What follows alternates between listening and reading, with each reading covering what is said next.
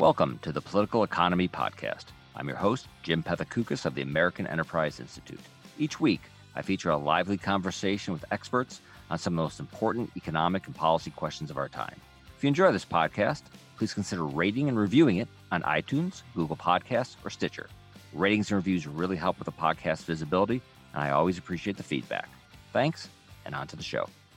The economic benefits of immigration are substantial, and they're widely accepted by economists. When people move from low-income to high-income countries, they immediately become more productive, making themselves and their neighbors better off. But many immigration restrictionists are skeptical of this. They argue that immigrants can bring their ideas and cultural norms that kept their home countries poor, and a large enough influx of immigrants would therefore undermine America's institutions, making everyone worse off in the long run. Today, I'll be speaking with Alex Nowrasteh to examine this argument and to discuss the future of immigration policy under the Biden administration. Alex is the Director of Immigration Studies at the Cato Institute Center for Global Liberty and Prosperity. He's also the co-author, along with Benjamin Powell, of Wretched Refuse, The Political Economy of Immigration and Institutions, released in December of last year. Alex, welcome to the podcast. Thanks a lot, Jim. How is U.S. immigration different today than at the start of Donald Trump's term 4 years ago? So it's different in some remarkable ways. Donald Trump instituted many policies, many regulations through executive action that substantially reduced legal immigration to the United States. We saw a more than 20% decline in student visas. We saw a decline in applications for all manner of work visas, including high-skilled work visas. And most dramatically, beginning in March and continuing to April of 2020, in response to the COVID recession, he virtually ended all legal immigration to the United States. The number of green cards issued in the last half of the fiscal year 2020 was down 91% from what it was in the last half of the fiscal year 2016. And the number of non-immigrant visas, including tourists, work visas, et cetera, had declined by 93% compared to the same time period due to his executive actions. So we're in a vastly different immigration world than we were before Donald Trump was elected. If these policies were maintained for another 4 years or for a decade, how would that change sort of the share of people in this country who were born somewhere else? With these, I'm not asking for a decimal point, but just like a rough and ready back of the envelope idea. So right now it's about 13.6% foreign born.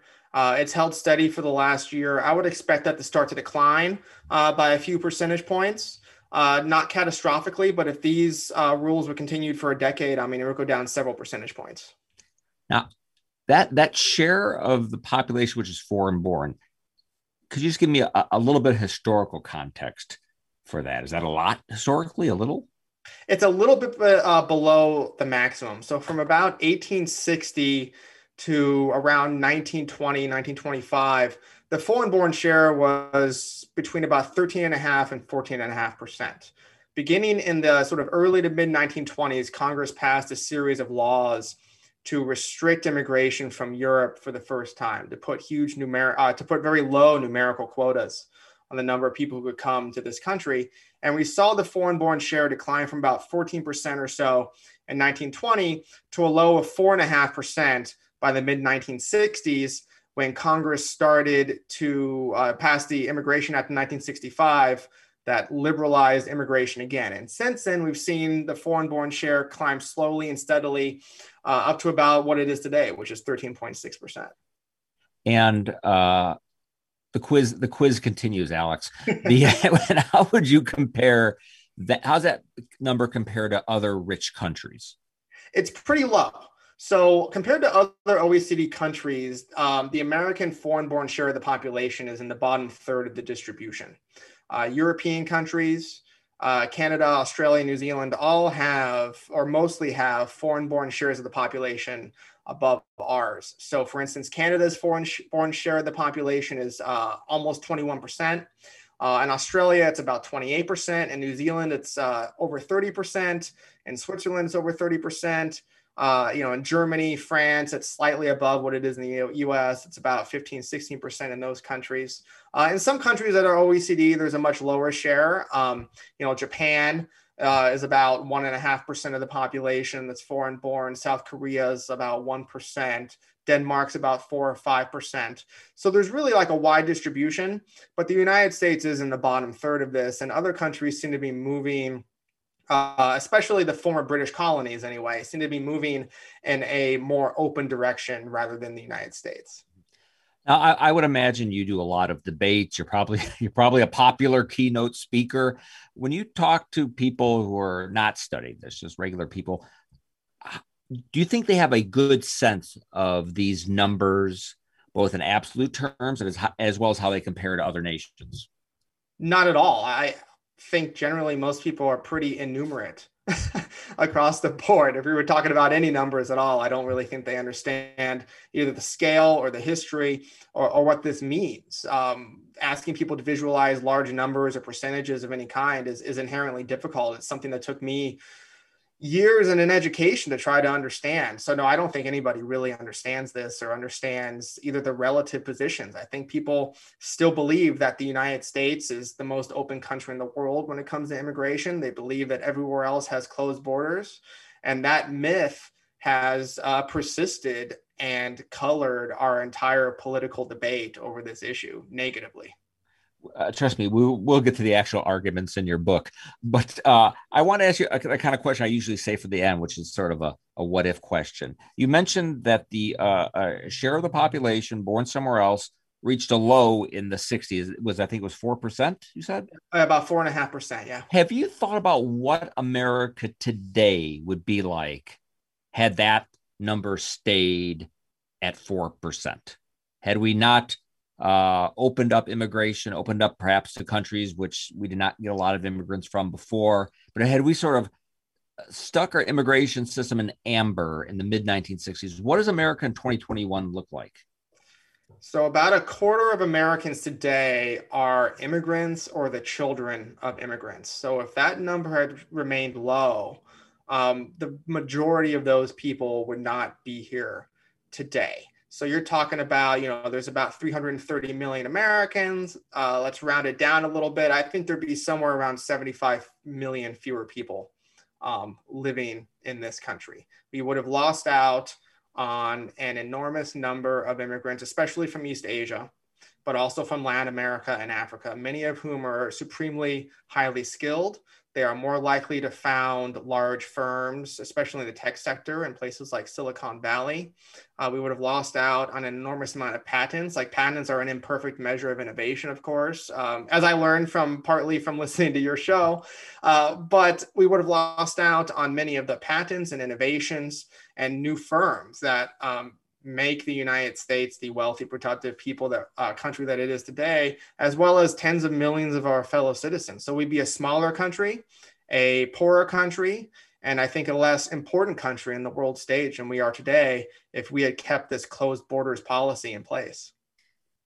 Now, some people who want less immigration are unpersuaded by any of the things that you just said.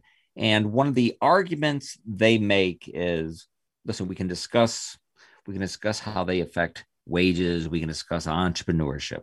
But if you bring in a lot of immigrants from places that are not like America, they will bring in that places that are not as successful as America. They are going to bring in all those beliefs and behaviors and perspectives and sort of undermine what works about America. That, I think, is the most succinct summation of the argument that, our book is about. And it's the topic that has kept me awake at nights for years, which is immigrants do come from countries with worse institutions. Maybe they'll undermine ours that are here that make us wealthy. This is the one area where I thought I was most likely to be wrong on, because all these other arguments, like you said, about economics or crime or cultural change don't really work. The evidence is bad. But this is the one that kept us up late at night, working. So we decided to finally write a book about it to investigate these claims. Are immigrants from poor countries with bad institutions, do they affect American institutions? Do they make them worse? Do they make them worse in other developed countries? Do they make them worse in poor countries when they move to other poor countries? And the resounding— Well, let's be clear. What do you mean by institutions? Let's make sure that's kind of a fancy term. So institutions, what are we talking about? So we're talking about the rules of economic exchange, both the formal rules, which are written down in statutes or by common law, but also the informal rules, like, say, starting a business, having a deal on a handshake. So the rules that we have today are likely, these economic institutions are the reason why we're a wealthy and productive country. There's a lot of evidence for that. So having prior property rules gives an incentive for entrepreneurs to create new businesses because they keep the majority of the profits. They can innovate because they can internalize a lot of the benefits. They can sell their innovations and make a profit. They don't have to worry about the government or warlords or gangs or other types of instability diminishing their private property rights. And this is a relatively recent advance in human history. You go back to, prior to the mid 1600s, basically, most of the world has the same standard of living going back to 6,000 BC. It's not that much higher.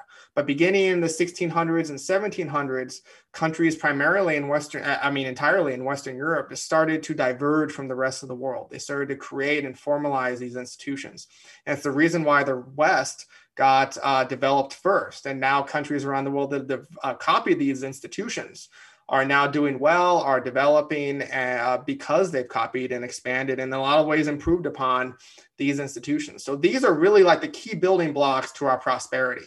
So if immigrants were to come in from countries where they don't have these institutions, where they have bad institutions that reduce the productivity of the population, they could undermine ours and end up killing the goose that lays the golden egg. So they might come from countries where there's a lot more sort of cronyism, and that's just accepted, more corruption, a lot more skepticism probably about the effectiveness of markets, about whether private property is something valuable across a whole sort of range of beliefs. They might be bringing sort of a different set of beliefs about what makes for a healthy, prosperous society. They could bring in those beliefs, and they could affect our beliefs in them, either through voting and by undermining these rules at their source, by changing American culture to the extent that Americans start to believe in these things, believe in these bad myths, believe in things like socialism and cronyism and dirigist economic policies. And thus, kill the goose that lays the golden egg. They could change American culture to the extent where we don't trust each other or trust business anymore or trust society in general to be fair. And all of these things would basically mimic the dysfunctional economic and political and other institutions in much of the developing world. People in different places, they have it seems sort of, obviously true, but there's a thing called the World Values Survey that looks at, they ask questions to different countries, what people believe about a whole source of issues, not just economics. And people believe different things about the way the world works and the way the world should work in different places. All right. And so the concern is that people will come from the places that aren't successful, and they'll bring those beliefs to America, and they will erode our beliefs in favor of their beliefs. So what did you find? So we took a look at this in detail, and we found in many cases no evidence of this occurring, no negative effect of immigrants on institutions in the developed world. And in some cases, we found a positive effect, an increase, whereby immigrants from these places actually result in improvements in the institutions in the countries where they settle. Is this just the United States or other rich countries too that get a lot of immigrants? So we did several different studies in the book. One of them, we did a cross-country study where we took a look at dozens and dozens of different countries around the world and looked at immigrant flows. And we used as our measure of institutions something called the Economic Freedom of the World Index, which is put together by Cato and the Fraser Institute. So it measures economic freedom on various factors like taxes, burden of government, regulations, etc. And so we wanted to see how immigrant flows over time affected the changes, was related to changes in the economic freedom in countries where they settle. And we found, a slight positive improvement into these countries from more immigration. So the more immigration there was in the past, the more improvement there were in economic freedom scores, in the subsequent decades after that had arrived. And that was sort of a surprise finding. And that prompted us to take a look at some other countries, to use some quasi-natural experiments in the language of economics. Right? Oh, I love those. Oh, they're the best. I mean, these cross-country studies are fine, right? But there's all these problems with them, right? Like maybe there's endogeneity. Maybe these countries are going to be great anyway. So immigrants are moving toward them for that reason. So I love quasi-natural experiments. They get me up in the morning. And so we use synthetic control methods and difference in differences, which are two quasi-experimental methods, to look at these really interesting case studies of when there are massive movements of immigration all of a sudden, not caused by anything that the country of destination did. So we take a look at Israel when the Soviet Union fell. And Israel has a policy, law of return, says Jews can come to Israel and basically get citizenship almost immediately upon arrival. So followed the Soviet Union. The rest of the world had basically closed borders to the Soviet Union. Very few were allowed to go in except for Israel. So all these Jews from the Soviet Union went to Israel, increased Israel's population by about 5%, by about 20% in 5 years. So we're talking about, a massive increase in the population in a short time. And what we found is looking at the impact on Israel's economic freedom score, Israel goes from looking like a typical Middle Eastern country at this time with a fairly low economic freedom score to rising to the level of an OECD country within a very short period of time. And then we dug down into the history of what was going on. And it turns out a lot of Israelis reacted to this large immigration by becoming more supportive of generally more free market economic policies. And the immigrants themselves are pretty supportive of these policies. So we, can pretty conclusively say that the immigration is what caused Israel to liberalize its economy substantially in the early 1990s. Is it, looking at the United States, is it the case that when immigrants come here, I guess, with their views, they just become more like us rather than sort of sticking to their views and turning us into them? In a lot of ways, they become more like us. In other ways, they remain a little distinct, but those distinctions are generally better. So they move toward us in lots of ways, like language. In terms of patriotism, immigrants are a little bit more likely to be patriotic when they arrive than Americans. But in some ways, such as trust in specific institutions, immigrants maintain higher levels of trust in those institutions than native-born Americans do. So, for instance, immigrants are more likely in the general social survey responses to say that they trust Congress, which is kind of a joke, but they like our institutions more. They trust Congress, they trust the president, they trust the court system, which is the enforcer of many of these economic institutions. All of those might just work a lot better than what they're used to. So even we think, Congress, they don't do anything. The courts are unfair compared to where these people come from. They look like finely tuned machines. That's right. I mean, in a way, we're spoiled. I mean, right. I grew up in the United States. You did. We're both Americans, and so we notice all the flaws. People who come from abroad notice all the differences and all the benefits and how these institutions are better. And also, most importantly, immigrants are much more trusting of big business and business in general in the United States than native-born Americans are. So they come in and they have these better opinions. So ironically, people are worried about immigrants coming in and degrading our institutions, degrading trust in our institutions. Immigrants are probably holding up a lot of the social trust in our institutions and in business in this country. It's the exact opposite of what the critics claim. Do you think your findings would change if there were just a lot more immigrants to the United States, and if they sort of settled in certain areas? Is it just that you mentioned that there are other countries that have a much greater share of their population who are immigrants? if we approach some of those numbers, might the impact be different, and they would, and more sort of the bad beliefs and sort of bad, unhelpful views of institutions, that would have more of an effect. There just aren't enough immigrants to have that big of effect on it. We're a big country. It's always theoretically possible, but the way that, when we look at countries like Australia and Canada, New Zealand, Switzerland that have a lot more immigrants, we don't see any institutional degradation going on. And they have, Australia and New Zealand and Switzerland have, double or more than double the proportion of their population is foreign born. So that's pretty good sign that we could have a lot more and not suffer from these consequences. Also, there's a self-selection issue going on here. A lot of the people who are willing to move to the United States from their countries of birth are just more open to these ideas, are more classically liberal than the people around them. They're more interested in assimilating to other cultures, and they're more likely to see the problems with the country that they're from. I mean, the big difference, right? And we've all traveled, I think, a lot, at least before the pandemic, we did, to other places. And we just realized that things work better here.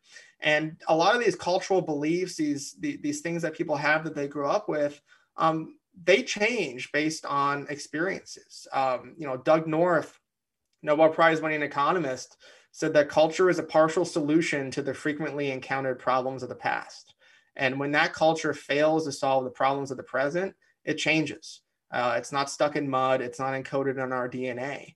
And what we see is that when people realize that other things work well and they're exposed to new institutions and new environments, they adapt. So there might be some theoretical limit, right, where immigrants don't assimilate, where they bring these things with them. But it would have to be a lot. And we've never really observed that in any kind of situation where it's free migration, in a labor market where it's not conquest.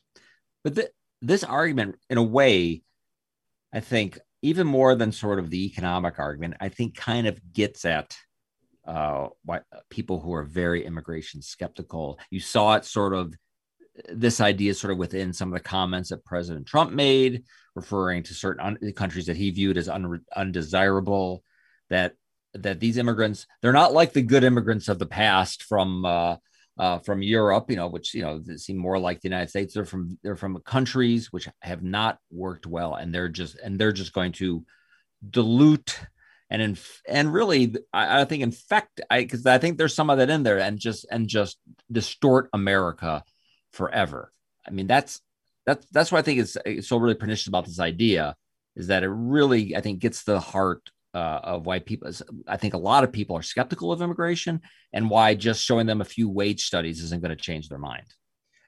No, I couldn't agree more. I mean, I think we've done way too many wage studies as it is in economics, and it's time to move on to these other arguments to address it. And I think you're talking about it being a disease is the exact right way that I think a lot of these anti-immigration people think about it. I mean, it's no coincidence in our book, the model that we use to study the spread of ideas that could potentially be brought in by immigrants is a SIR model, which is used by epidemiologists to study the spread of diseases. We adapted it by research from Michael Clemens and Lant Pritchett, and we used it sort of to study how these ideas and opinions about bad institutions spread in the United States. And I think the way it's operationalized in American politics is a lot of folks, particularly right now on the right, are worried that immigrants are going to undermine the Republican Party, are going to result in a leftward drift in American politics.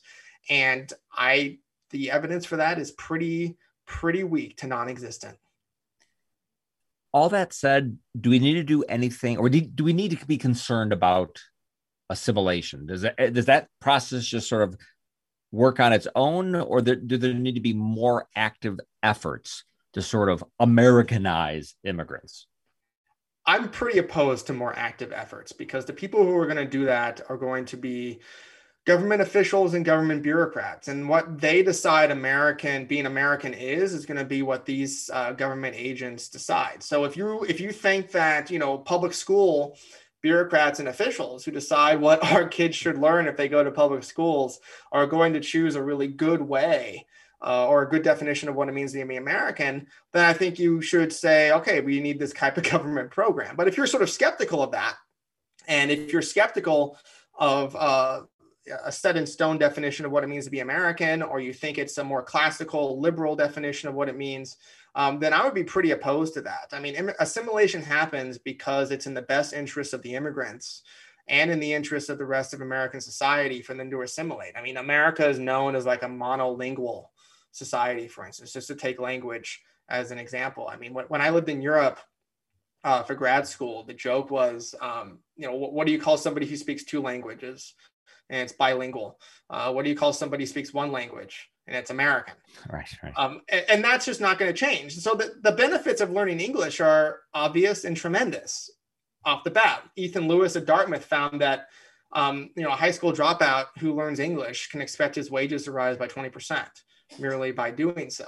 So the notion that we need to create sort of new incentives or new institutions or somehow subsidize or fund new ways for immigrants to assimilate, I think misses the idea that no, they want to assimilate. They do.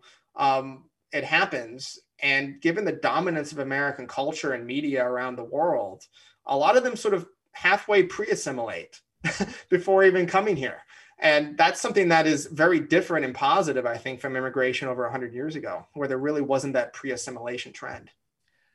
Going forward, what are we going to do about immigration? Now we have a new president, wants to do something different. Are we just going to have sort of a swinging back and forth between, less restrictionist and more restrictionist policies?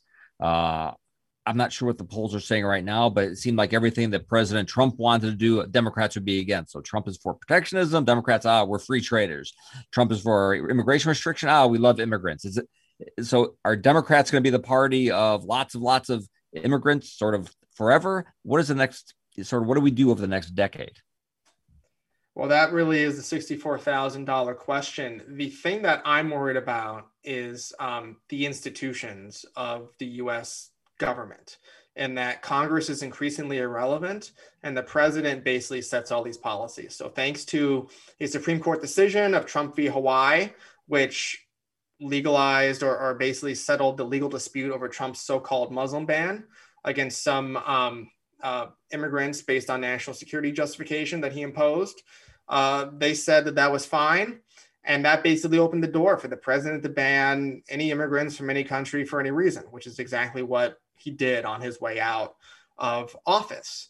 And so far, the president also has a lot of power to increase legal immigration. And I think that President Biden is going to test those legal limits going forward.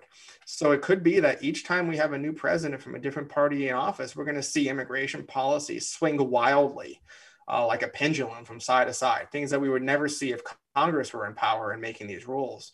But now that almost all of this power is in the hands of the president, then we could see pretty large and pretty massive shifts in the course of 4 to 8 years. And that's terrifying to me. And that means that it's basically do or die every 4 to 8 years. And that is not a sustainable institutional arrangement. My guest today has been Alex Nowrasteh. Alex, thanks for coming on the podcast. Thanks for having me.